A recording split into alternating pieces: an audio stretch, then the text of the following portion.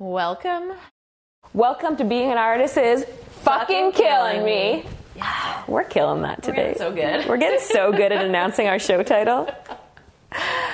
We've come a long way, Corinne. Yeah, 12 episodes in. Yep, season 1. We're here today with Kristen Pepper. Yeah. Creator, director, choreographer of Pepper Dance Theater. Mm-hmm. We talk about Fringe. We talk about making a show for Fringe. Right. You guys remember that last week we talked to Will Hamilton about his show, Nullius in Verba. Mm-hmm. Galp House thinks it's awesome that there's so many dance shows this year. Yes. It's great. We don't know how it happened because Fringe is a lottery, so everyone just got lucky.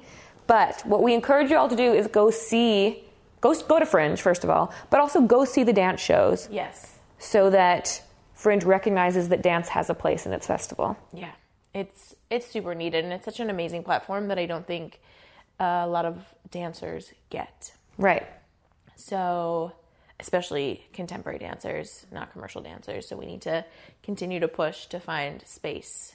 Right. In that. What else do we talk about? We talk about, Kristen brings up this good point of, artists, specifically dancers in Toronto, aren't being paid enough. Yeah. So we talk about that. We talk about some industry standards, but I would like to take it one step further, and that it's all well and good to tell everybody to refuse work. Be like, hey, dancers aren't being paid enough, so we should all band together and just refuse when it's, when it's not paying. But I also think that is not realistic for a lot of people, and I think she talks about that, and we talk about that, yeah. But I also think that a better solution is to be vocal about companies that don't pay dancers. Right. It's to call people out when they don't pay for rehearsals, call people out when they are a company that does touring shows, when they are a big branded corporation and they're not going to pay you, or they do shady practices. I think one of the only solutions along with refusing unpaid work is to call out and tell everybody in your inner circle, hey, I was offered this contract, but it's got some weird things going on and it's not really paying and I don't feel comfortable. And the sad part is about with companies that's happening, there's still 200 fucking people showing up for that audition. Yeah. Right. Yeah. Which is another topic. And it's just something to be aware of. Yeah. But I think we need to start calling people out. Totally. I agree with that. Yeah. And I think we're going to learn a little bit more about that with Kristen Pepper. So let's get started. Yeah. Yay. You say you're a dancer, right? Mm-hmm. That's what your main thing is? It's your title? I guess so. I'm a dancer, singer, actor. Dancer, singer, actor? Choreographer, whatever. But yeah, I do lots of musical theater as well. Yeah. But I went to York for my BFA in dance, so. Cool. Mm-hmm. Awesome. We're recording. Oh, we're already recording. Yeah. That was so natural. Great. Oh, yeah. It's so much easier when there's not a weird start. So I just kind of here we go.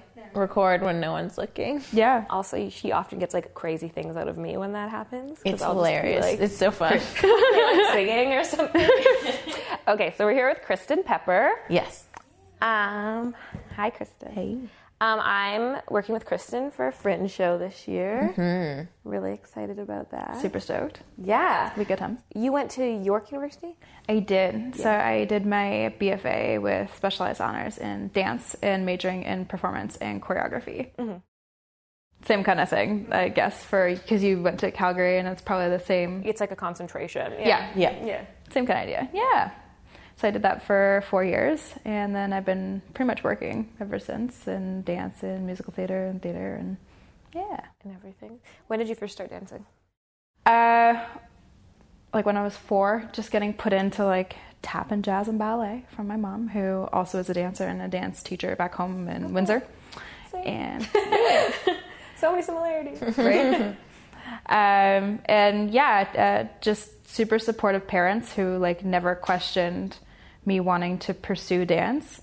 The only thing was my dad made sure that I would take high school math just in case. But other than that, they were totally supportive of, me pursuing my dreams, which was great. So they put me in extra specialized private ballet lessons as opposed to group stuff and whatever comp stuff. And then, that led me to I went to a creative high school program for the arts, and dance, singing, and acting, and doing musicals growing up there, which led me to York, and then been working since. So, did you like your experience at York? I did. It was very difficult, like just doing that pretty much 9 to 5 of training, and then having academics as well, which is what I really liked about York, is it wasn't performance only, but there was lots of kinesiology and dance science courses too, but that just made the workload insane. Yeah. And then I find like also like being a young adult in your 20s and trying to like figure out who you are and dealing with like living away from family. So there's like those like mental health kind of things that you're experiencing as well while doing like such an intense degree. I feel like university comes at like the wrong point in people's lives, Yeah. because you don't know who you are and you're forced into this like institution that gives you a lot of space to find out who you are, but also gives you a lot of space to sink. Yeah. Right? Totally. And it can go either way pretty easily. Yeah. And I find that I think universities are getting better with that, but when I was in school, like I was in school from 2009 to 2013, there aren't many places to go to seek help if you are sinking, which I think now that mental health is becoming more of a prevalent thing, especially in Canada and the US, we're starting to take it a little bit more seriously. So there are resources, but like when I was in school, there wasn't. So if you just, if you sank, you sank, and You sank no one hard. kind of cared. Right. Like, I feel like your dance teachers would care more because that's more of a personal thing. But academic-wise, like a professor isn't going to care if, you know. No, if you're like one of 1,000 kids they see in a week. Yeah. So it was a good experience, but it was definitely like one of my more like mentally like difficult times. But I like credit, you know, my work ethic and like training and stuff from there. Yeah. Are you the type of person that if you're happy, you're really happy, but if you are sad, you're really, really sad too? Yeah. There's not really like, you don't run an even... Exactly. Yeah, I find I'm either one extreme or the other, Yeah. which is like unfortunate for the people I'm around. Sometimes I feel like you're just too much. Like you're too happy, just go away, or like just go calm down somewhere. Like I feel like that's often the case with artists. Yeah. And I feel like not very many of them ride that kind of chill boundary of... no, It's either high highs, low lows. living in extremes. I find. Oh yeah. Because things affect us so emotionally, right? And everything is so personal in our lives, like our careers are so personal and everything. So it's hard to not take things, so personally or so to heart, and that could be to anything. And you're constantly like getting judged, criticized for every single thing you do. Everything. And I think living in your body and being a physical artist has a lot to do with that, because you're so much more aware than the average human about how you're feeling and how your body's feeling, and on a like moment to moment basis, right? I feel like it's different. Like if you're singing, like for example, if you felt like physically not so great, well, that's okay, because you are just going to park and bark and sing potentially right at a concert. But if you're dancing and you like physically don't feel so great, you're gonna notice that in terms of how you interpret like movement and how you feel as a performer. Right. Yeah. So it's so relative. I think shoulders make that extremely relevant in your dancing. That's like the first thing I look for in performance when I'm watching dancers, is how high their shoulders are. Like if they're up by their ears. Oh, like stress. Yeah, because like sometimes like right. I mean, I think a lot of dancers hold a lot of stress in their shoulders. Yeah. And it's such a thing that even the day-to-day person, if you look at them, sometimes people's shoulders are up here because they're like uncomfortable and they're stressed. And sometimes I'm doing it and not even noticing. But you can really tell if someone's like relaxed on stage or like happy with what's happening, or if they're like, sorry, they can't see us, but or if their shoulders are at their ears. Yeah. I think that's like a very relevant body part when it comes to holding all of your stress and emotions. And, Or neck. I'm really bad at neck. Like I hold lots of tension here when I'm like turning. So the front of your neck. Yeah. So you see all like the nice veins and everything in class, and like you just like stop. So having supportive parents and having a supportive family, was there like a definite decision that you were going to make dance or make performing your career, or did it kind of just like naturally happen? No, it just happened. Like, and there wasn't, because I have 2 younger siblings, and they had conversations with my parents and their friends and stuff about what they wanted to pursue. But I never had that conversation. You're I just don't like, think. this I is think what I I'm just doing. did it. Yeah. Yeah. Like, no, I'm applying here, here, here, here. And this is what I want to do. And my parents, which I never thought was odd at the time, just said, great. Like, we'll support you and we'll drive you up to all these auditions in Toronto, blah, blah, blah. But then just experiencing, obviously, university and hearing a bunch of stories of how parents and family members aren't supportive and how potentially people have been cut off, right, from their family for pursuing something that's not traditional. You never realize how lucky you are and how not normal that circumstance could be, right? So, yeah, for me, everything was just super smooth about what I wanted to do. And some people say, oh, you're so brave. But I don't think so. Like, I don't think we ever can think that way. But I don't know, I guess so. Pursuing something that's not still very standard. Yeah, I feel like for us, because we're so ingrained in performance and like this being a part of who we are, I think the brave thing would be to walk away from it. Yeah. That's a scary thing. Right? Because to us, that's scary. And to us, it's another realm of living, right? To us, this is normal. Like performing and showing up every day and doing this is normal. The other part isn't. So like, we don't know. That's scary. And that would be like, in quotes, a brave thing. Yeah. I think. That's such a great point. Yeah. It's just like what we're used to. Yeah. So true. Yeah.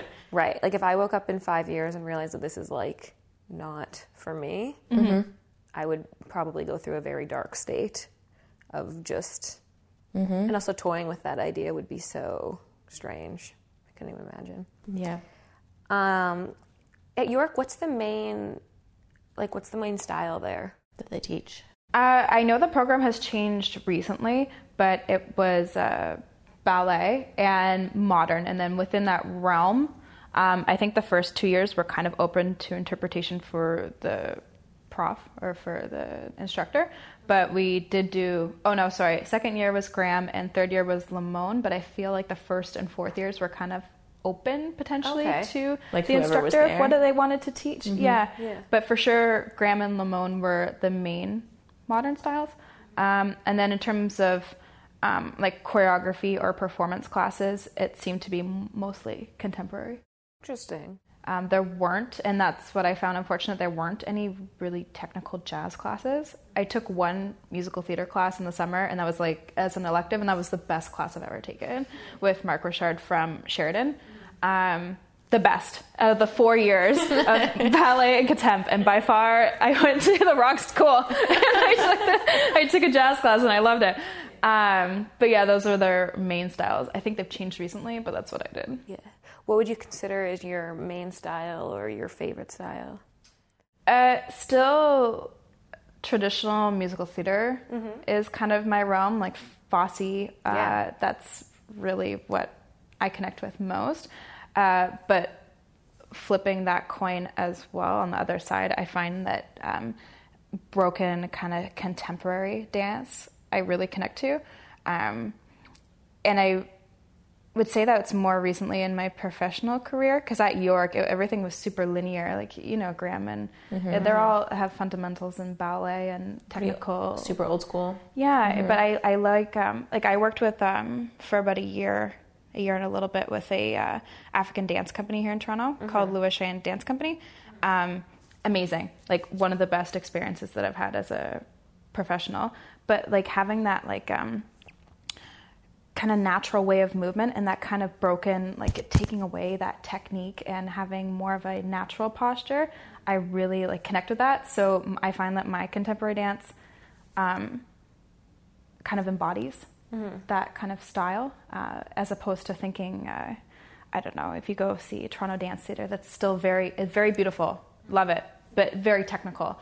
I love feeling more of a contemporary where it feels more personal, and something that's more embodied.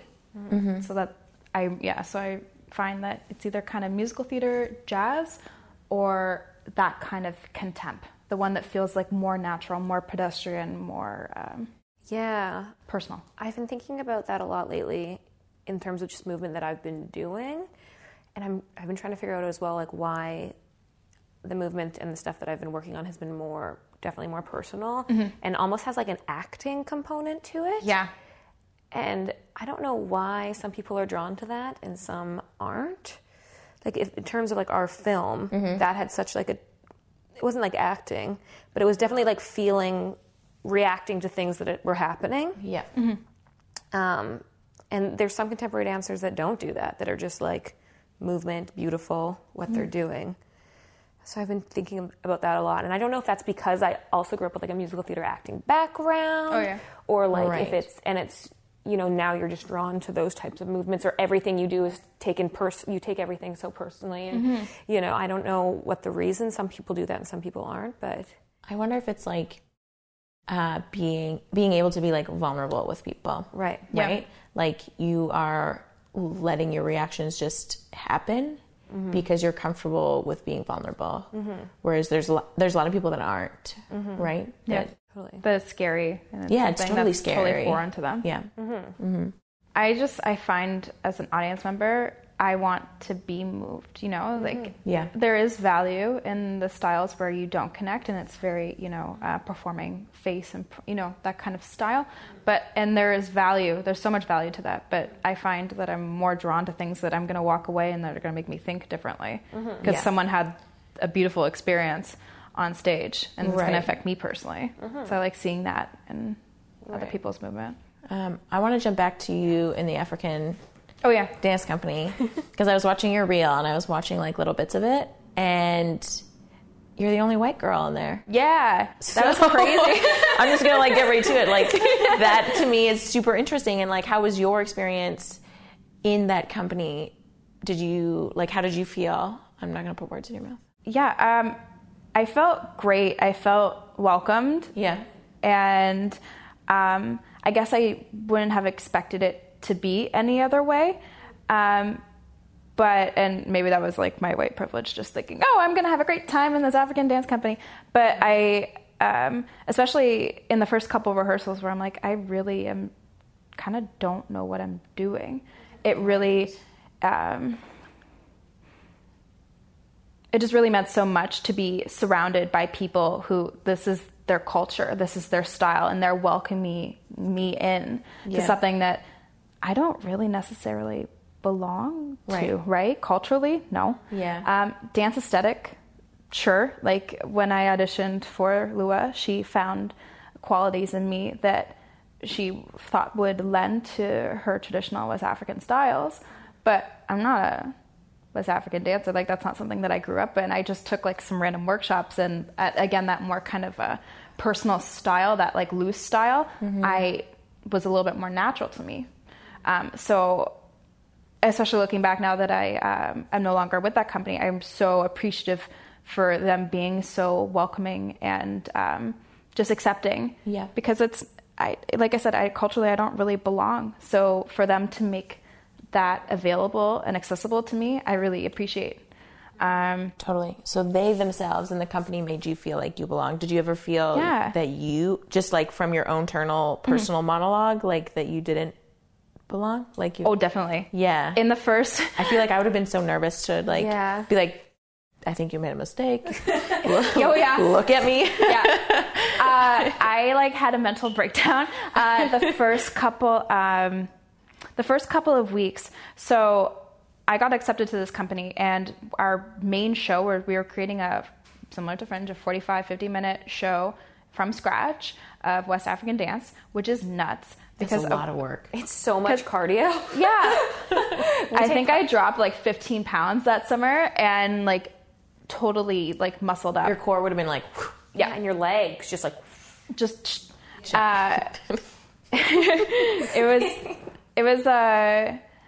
it was just a lot all at first, because again, you're going into something where you have absolutely like no experience, right? So you're being thrown into a style, and then you're supposed to perform at a professional level. But in the first couple of weeks, we had a man named Farah come in, and he's incredible, like drummer and also dancer. And we did an intensive workshop, and then that led to a performance with dance immersion at what's that venue? Dance Makers. That's it. And it was a 12-minute African dance piece. And this was in the first about maybe month and a half.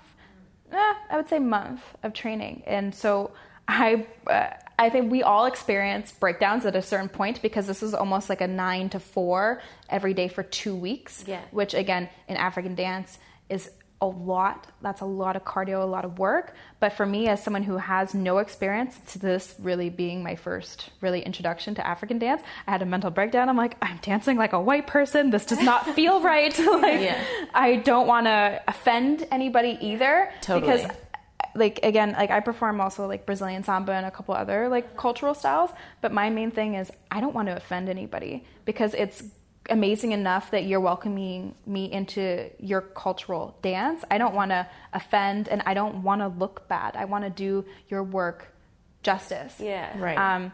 Also, you don't want to take the place of someone exactly that could be part of that culture that could do it better than me. So yeah, we all had like little mental breakdowns, but especially me. I was just like in the corner crying. I'm like, I don't know if I can do this. But funny enough, after the performance, or like my ex-boyfriend at the time was saying something that behind him, a person had said in the audience while we were performing this 12-minute piece. Yeah, you go, white girl. And I'm like, yes. This is my validation. Like, this is all I wanted. Don't pay me. I don't care. But it was like the best experience. And also being paid for rehearsals and being paid like almost kata rates was amazing. And Lua works so much for grants and funding so that she can pay her artists as much as possible. Just in terms of scheduling, that's why I'm no longer able to be with her. But I totally support like everything she does, and would definitely jump in if I ever could to work with them again, because they're amazing and she cares about her dancers. Yeah. How many of you were there? It kind of depended on the project. The one for Kira, I believe that was 4 or 5 dancers. And then we performed the piece in the summer. We also, that 45-minute African dance piece from scratch, we also performed that at the Sony Center for Fall for Dance North. And that was also similar. I think 5 or 6 dancers, and then 2 or 3 percussionists. Wow. Live playing on stage? Yeah. Cool. Yeah. That's awesome.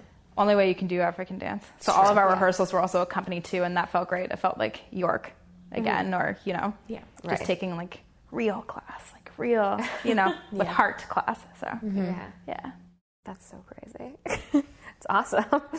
We were talking, we were like, how did that happen? Yeah, I don't even know. I just kind of like how I applied to York and was like, oh, I'm going to be a dancer. I saw this audition and I didn't even think about it. I'm like, oh yeah, I'm going to audition. Sure. Why not? I just was hungry for anything. And thankfully Lua saw something in me. Yeah. And it was probably one of the best experiences that I've had thus far. When it comes to auditioning, do you have an agent? I am about to sign with an agent, but up until this point, I've been finding my own work. But I'm kind of I appreciate the hustle, and I'll always continue to hustle. I just would love it if someone would hustle a little bit for me. Yeah. So that we can work hand in hand. I can have someone else who also cares about my career. Yeah. So I'm looking forward to seeing what will come in the future. Right. But up until now, it's just been me. You talked a little bit, I saw on your social media the other day about and you talk about with Lua, about like payment when it comes to dance, because a lot of people expect for you to work for free. So do you have like experiences that you don't have to say who it was, but are there any experiences where you've been like, this is not fucking worth it? Yeah. Or this is even like partway through. Yeah. Yeah. I would say a lot of experience. Like I've turned down, I just kind of went on like an Instagram blast because I've just been so frustrated lately with all the work. Like I've turned down a lot of work this year just because the payment wasn't good enough. And to some extent I felt like, oh, I'm turning down work. Like who do I think I am that I'm turning down work? But also at the same time, like I need to value myself. Yeah. And I need to be paid accordingly for my time, my experience, and etc. So I find it mostly in film and corporate world, they really don't get it. Interesting. For like non-union music videos, non-union commercials, like independent stuff, oh, we're all working together. We're all trying to make something. As soon as it has that indie label, it's It's like, okay, I understand that you don't have money. Like, I totally get that, and you're trying to do something from scratch. Like this Fringe show, we don't have money. Like, but we're also going to be pursuing sponsors and donations because we want to pay people as much as possible, right? Because I just don't feel like that's a viable excuse. Oh, we don't have money, so we just want you to volunteer your time, or we'll give you like $100 honorarium for a day's work or 2 days work. It's just not acceptable. But yeah, no, so many experiences of being underpaid, not being paid for having to stay later. But I find the best is I'm not unionized yet, and I'm playing that kind of game of when to go union. But when you go union, there's no debate. You're there, you're on the clock, you're being respected. Yeah. But it would just be nice if the non-union world would catch up. It's just because you don't have people that are documenting that time doesn't mean that you should take advantage of people who love what they do, so they're willing to do it for exposure, or just because they simply love it and they get a couple bucks for it. Like, don't take advantage of people. Try your best to fundraise so that you can give people something. Yeah. At least with something, people can kind of understand, and it's more of a collaboration. But if you're totally saying, no, I have nothing for you, and it's an honor for you to be a part of my show, my whatever, then no. Yeah. But I find everything underpaid in general. Oh, yeah. Pretty much everything is underpaid. Done national tours, and it's like $100 a show, but no pay in between for driving and stuff like that. But that's what's currently acceptable. So until we start to turn down work, and we all need to turn down work, not just a couple of us, everyone, people fresh out of the gates need to be turning down this unpaid work, or otherwise our industry isn't going to change. Yeah. How do you feel about people that don't think they can turn down work, though? Right? I mean, like, there's a fine line I get that. between, like, if I turn this down, I might not be able to pay my rent this month. Yeah. And then you have to, like, have a side job. You have to have a side hustle, right? And then that takes away time from your art. Yeah. Right? So Also, I find it a little hard. It is hard. One thing that a friend of mine took and I refused, it was $300 for a 4-hour corporate gig, which normally that would be a great rate. That's fine. But it was also like 28 hours or something of unpaid rehearsal. She took it because she needed to pay rent. I mean, it's $300. That could be like a third of your rent, or like almost half your rent. But I don't know, for that amount of money, I just don't know if it's worth it. But I understand that people need to feed themselves. But I would almost rather work a Joe job where I felt respected and appreciated, right, and getting paid a fair wage. The 28 hours of rehearsal on that story is like, it's just stupid. That's an extreme case. Yeah, for sure. I find that often. Really? I mean, not to that like 28 hours, but I still find unpaid rehearsal is a huge thing. Yeah, especially like you were saying with like corporate events, companies, right? Yeah, that's just standard. So we kind of have to accept it, or we don't work. Yeah. Yeah. But the rate is also good for when we do work, when we do those shows, but we have to accept the fact that there isn't pay for that. So until someone decides to take a stand and that's a huge financial commitment to just put out money for rehearsals without having shows already if someone wants to open their own company. Otherwise, then nothing is going to change. But that's also a huge thing. So it's a double-edged sword. Right. Totally. That's crazy. Do you want to talk about your Fringe show? Sure. Let's talk about Fringe first. Yeah. Fringes in general. In general. Is this your first Fringe you've ever done? Yes. This is my first Fringe. Oh, wow. You didn't take part in anyone's before or anything? You just applied and won the lottery? I mean, I've applied before, yeah, but I mean, that's a crapshoot, right? Yeah. So that was 2 years ago, and I missed last year's thinking, I have time, and no. And then I got in this year. Early. It happened in like September. It's bonkers. Yeah, by the time you have to get everything in, yeah. I had just missed it. But this year I got it, and then I got in. I was totally shocked. And so super stoked. Same with Windsor. Do you have to apply? Is it a lottery as well? I think Windsor is I don't really know their process. I just kind of reached out to them and said, look, your website doesn't say when the cutoff date is. I'm kind of interested. We're already performing in Toronto, and this is only a couple weeks later, so this could be a cool touring opportunity. I'm from here. And they just kind of said, yeah, we'll have you. Nice. So I feel like they may have a lottery to some extent, but it may more be they just choose based on a proposal. Right. Awesome. So what's your show about? So my show is about addiction, and the struggles of mental health with different vices that we all have. And I feel like this is relatable to almost everybody, especially in this day and age. But yeah, we see 7 different unique women and their day-to-day lives and their different personalities and the vices and dependencies that they carry with them, and how they interact with them, how it controls their lives, and when they lose them, how they're unable to cope, because they put so much self-worth and value into these items or these concepts that once they're gone, it's almost like a part of you is gone. And how do we handle that? How do we cope with that? And do we? And some of these addictions are, we're looking at like addiction to food, not necessarily like binging or any kind of like eating disorders, but just using that as like a coping mechanism. Cell phone, social media, which almost everyone can relate to, especially artists too, who are constantly checking for agents and like postings on different Facebook groups for work and stuff.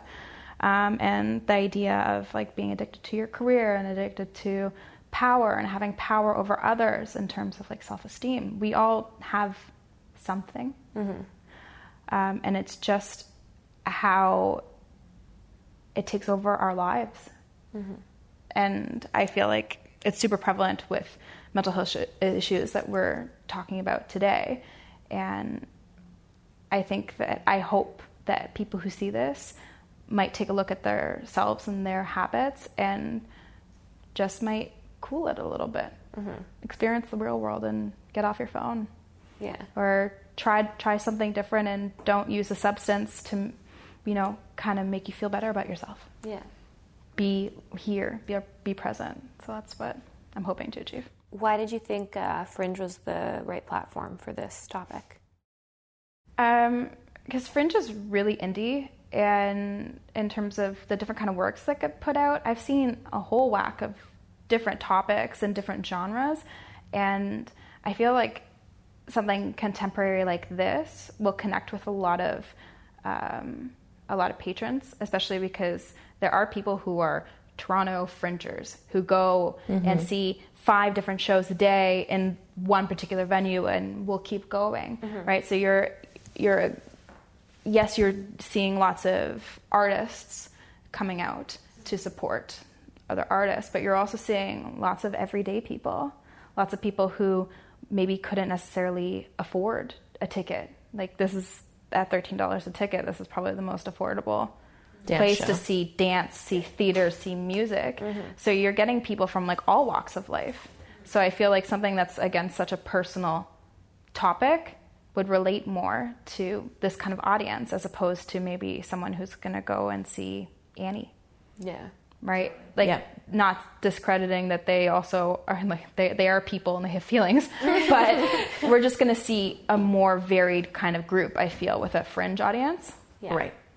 So I think that getting that kind of unique patron out is one. And yeah, just the different genres. It's just a mixed bag with Fringe, which is really exciting because you can see a bunch of different unique pieces that kind of change your way of thinking or you're exposed to. So yeah. And so all Fringe shows the artists are paid through the pay at the door, right? The tickets? Yes. So unless you get, like, there's one grant possible, I think, with Fringe, isn't there? It's weird. I'm not quite sure. I know that for us, it's going to be through ticket sales. So we keep everything. So that $13 a ticket, we keep everything. Yeah. Really? They don't take a percentage at all? No. They offer you the venue and the production, and then you get all your ticket sales. Oh. Yeah. I thought they would take a percentage at least. No. I think that's part of, like, Fringe's, like, motto to, like, support indie art is to not do that. Yeah. Wow. Yeah. Great. So we recoup all of that, which is great. And that payment goes directly back to the company. And then it's obviously up to how the company, how they want to disperse that. We're going to do a profit share because we think that everybody is equal and everybody's roles are equal. Yeah. So Cool. yeah. Do you want to talk about the inspiration for this project? Yeah, I don't know if anything in particular inspired me. But I mean, yeah, seeing everybody on their cell phones is something. It's kind of depressing, and I judge myself a bit on that when I am sitting next to somebody who's not on their cell phone throughout my whole TTC ride, and here I am like this and thinking, oh, this person's actually just enjoying their commute or listening to music or reading, and I am invested in this stupid piece of technology that I value Can't so even much. send anything from where you are in the TTC. Yeah, like if you're in on the subway. Yeah. Sometimes I'm just like responding to messages and it's like didn't send, and I'm like, what Yeah. the fuck am I doing? Like, Or I'm just scrolling Facebook from like old feed, right? Yeah. Like what am I doing? Yeah. So yeah, there's but no like particular experience with addiction yourself. I don't think so. Nothing that I can. No, not really. I mean, I do have an addiction to my career for sure. Sure. And also to my cell phone. But I don't think those particular circumstances necessarily have inspired the show. Okay. But I just think when we talk about things like mental health, when we talk about, our daily experiences combined with what I've experienced, I thought it would just be a unique concept to kind of explore. yeah. In terms of being addicted to your career, have you ever like lost something because of that, in terms of like a relationship or in terms of like Oh yeah. anything at all like that's made the addiction like more prevalent? I mean, I've had a lot. I don't know if I've necessarily lost a relationship per se, but definitely a majority of my relationships have been strained because of my need to fulfill my career. As an artist, I'm working through that, and I'm like talking to people about that. But I put so much like self-worth and like the show into my career that I can't separate the two. My career is myself. Especially Right. I feel like as an artist, we can really relate to that. But like, if I don't have work, I am super depressed. Oh, I yeah. am not a happy person. I am miserable. So like for this year, January through March, before I started to really work on the Fringe show, I was super depressed. I was not happy because I just put so much, like if I'm not working, then I'm not a person. Yeah. That's pretty much how I view myself. If you don't have like a reason to wake up and like go to do something in the morning, Yeah. it gets very depressing very quick. Like just laying in bed and being like, I don't have anything to set my alarm for. Yep. Just waking up when I wake up, and then Yep. you wake up and you're like, what am I doing with my life? Yep. Right? It's just so I've had like strained relationships because I've been at that one aspect, but also I try to be as busy as possible because again, the more work, that means the better person that I am and that I'm actually doing what I'm supposed to be doing, right? So I will put work before pretty much anybody. Like that, I have turned down work for people this year, and that's been unique. But still, I will put work generally before others. And I'm constantly stressing about like what class I didn't get my butt to that day, and like so much like personal stress and like almost not hatred towards myself, but almost to that extent for not doing enough, or then just focusing and doing too much and applying for absolutely everything, and then spending 8 hours on your computer applying to things. And then also being busy, but not busy for the right reasons. Like not Yep.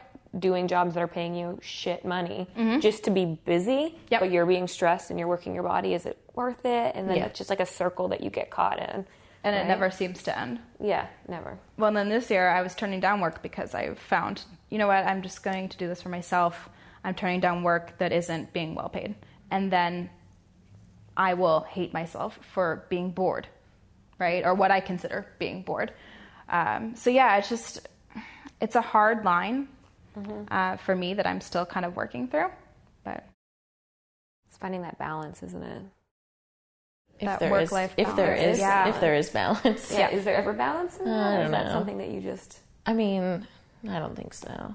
No. I don't think as an artist, like I feel like if you have a standard 9-to-5 job, you have time that you are at work generally, and then you have time where you're off work. Whereas for us, almost every time that we are awake is work.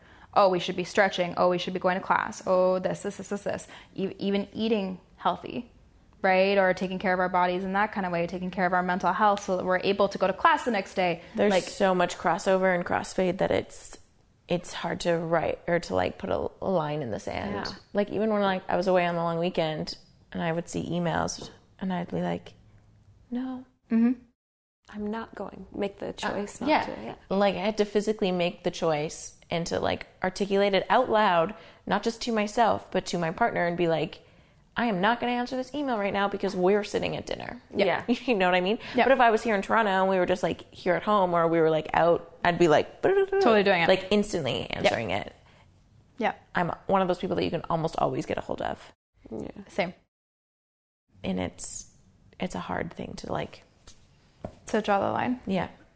I think it's just so much more relatable as an artist because like everything we do is our art. So to shut it off feels like you're taking away from yourself, but then you're also taking away from other people when you're ignoring them to do those things. Right. Yeah. So it's hard to find that And balance. And it feels weird that we feel like, I know that it's weird that we feel weird about that because like someone in a corporate job would not give a fuck. No. Yeah. Right? They would be like, oh, I'm not on the clock. I'm not in my office. I'm not on my desk. I'm not answering an email. I'm not picking up my phone. Yeah. But we just can't get that through our brains. Yeah. In some, like I know like a lot of people that are 9-to-5, like lawyers that are working after the clock too. But like, they also work probably like 70 hours a week. Yes, right. that's exactly. They have those crazy. They also have like crazy high demanding jobs. Yeah. Yeah. Right. Yeah. Which is like bananas. Yeah, it can strain some serious relationships. Been there. So you have a producer for this Fringe show. Yes, I have a co-producer, Brian Goldenberg. How is it to work with another person? I totally needed it. Yeah. I already regret not having a co-choreographer because I'm in the piece and I'm also choreographing the damn thing, and it's just a lot. So if I were to also be building this press release and doing like I don't have any visual skills. Yeah. So to be designing a poster and press releases, and I love social media, but I need to focus elsewhere. So to have someone else to help relieve that, and also he's incredible. He is the artistic producer of Angel Walk Theater, which he co-founded, which is a professional musical theater company. So he already has a whack ton of experience that I appreciate just being there to witness and to gain from. So yeah, having his experience has been so helpful, but just having another person that can help get that to-do list done, I think it was absolutely needed. I don't know how people do it all. Like, I think you would go insane if you were to do every single aspect of that show, of a show. It's pretty easy to go insane. Sorry, it's not pretty easy to do it all yourself. Let me clarify that. Yeah. I was like, meh. Do you guys like hold each other accountable with like due dates and stuff like that, or? Yeah.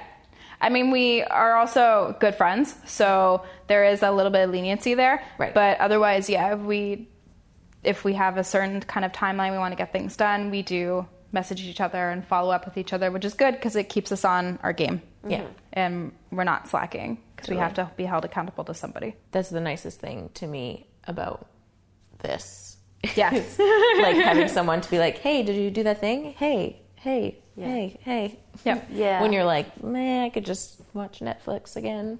Yep. Right. Oh, I have to do this because there's a deadline. Yeah. Yeah. We're like similar to when you talk about like being friends as well. So you can, I mean, everything's priority, but it's easier to prioritize certain things if you can tell someone's like really busy. Yeah. Or if they're like on vacation, or if they're, doing anything, you can be like, obviously this is like not a priority right now. And like, you have to think to yourself, like, this doesn't need to be done right now. Yeah. It can be like a bit more. Or lenient. do I need that person to do it? Yeah. Right? Can I do it myself? Kind of thing is also what I try to like think about too. Totally. Yeah. Yeah. Yeah. Yeah. It's nice having like a co-pilot friend. Yeah.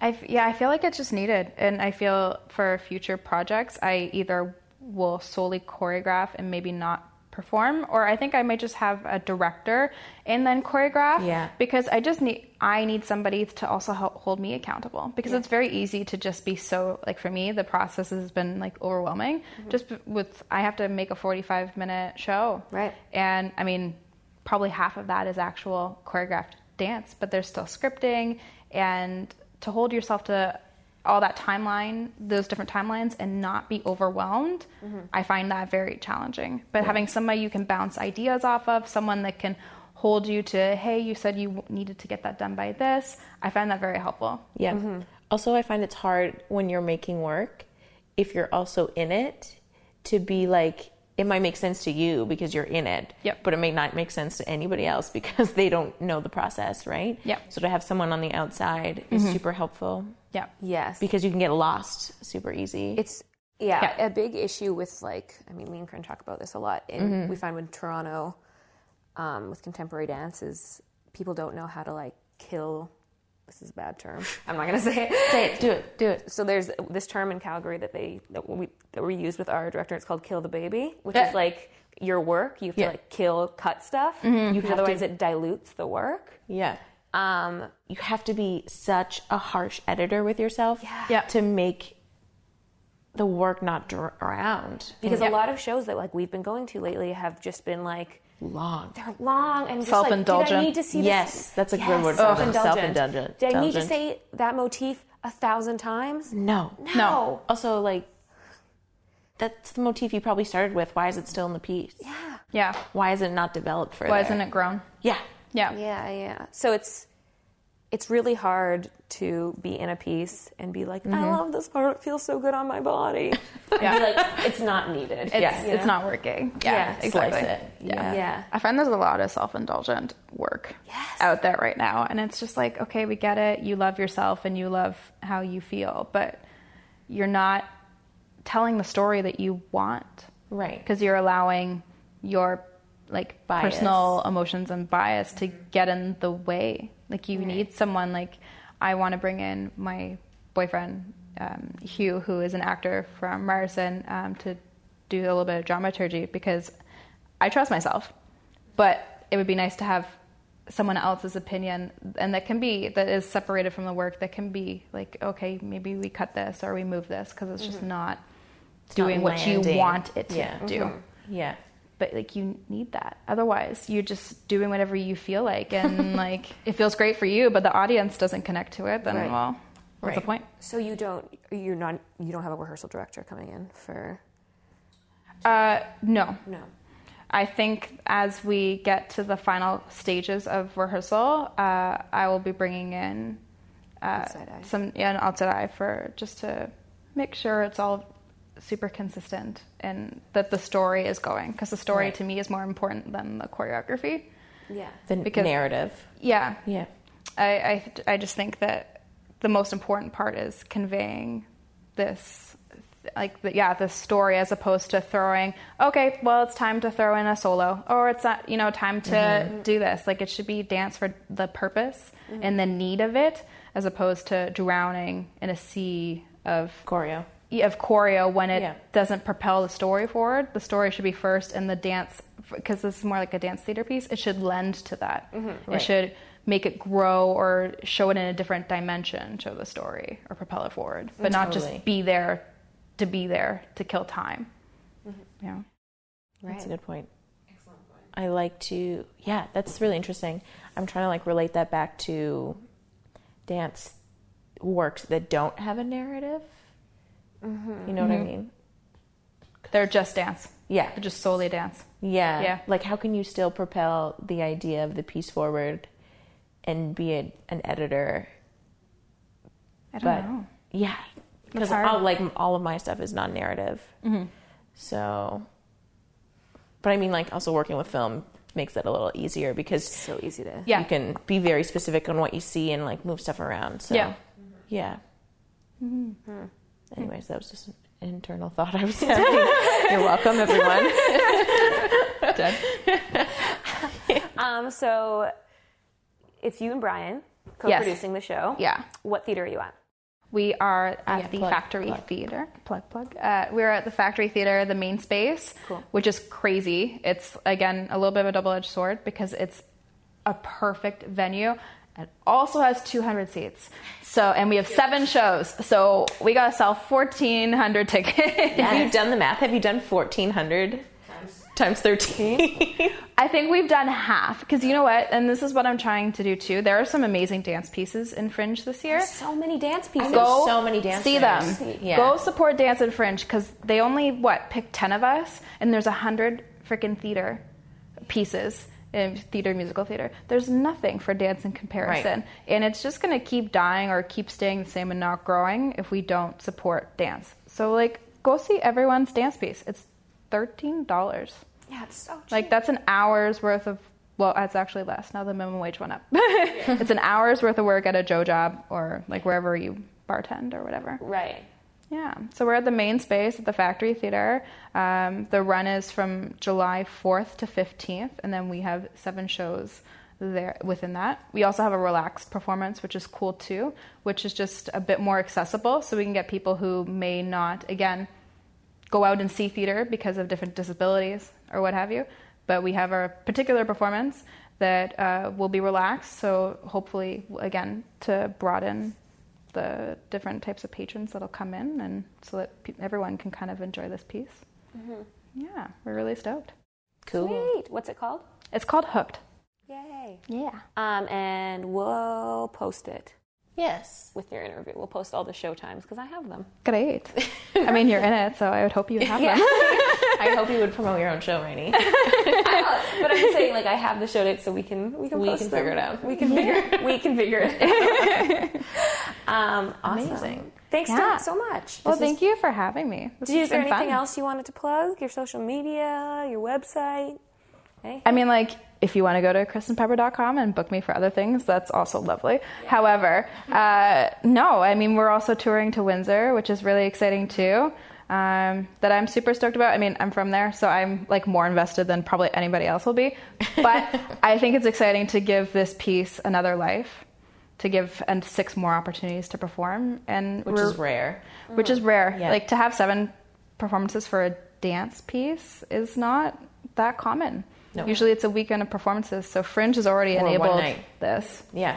And then a second Fringe will allow 13 performances total.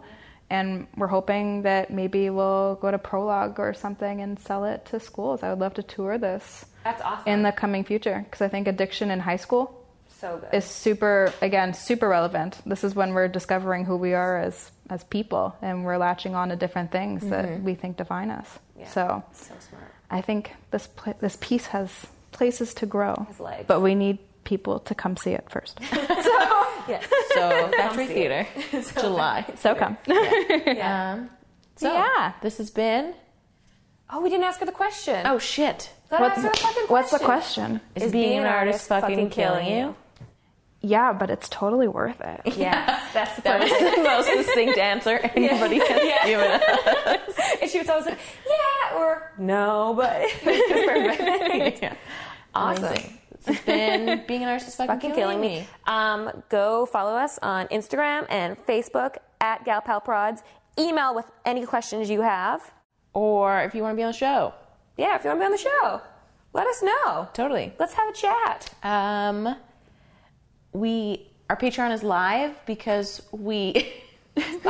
there's all these gun fingers shooting. I just did the double gun at the recorder, and it was really terrible. Our Patreon is live. Yeah. We need some help funding this particular podcast because we're going to upgrade our mics. Yeah. We're trying to upgrade our mics. Yeah. We're trying to do lots of things. So donate. Promote indie work. Go support. Yeah. Donate. Exactly. You're going to go buy, fucking spend $100 at Sephora tomorrow. So send $5 our way. Yeah. Also, it's ridiculous. Go to Starbucks and just give us the money. And we'll go to Starbucks. Exactly. Support indie artists. Do it. Do it. Support indie artists.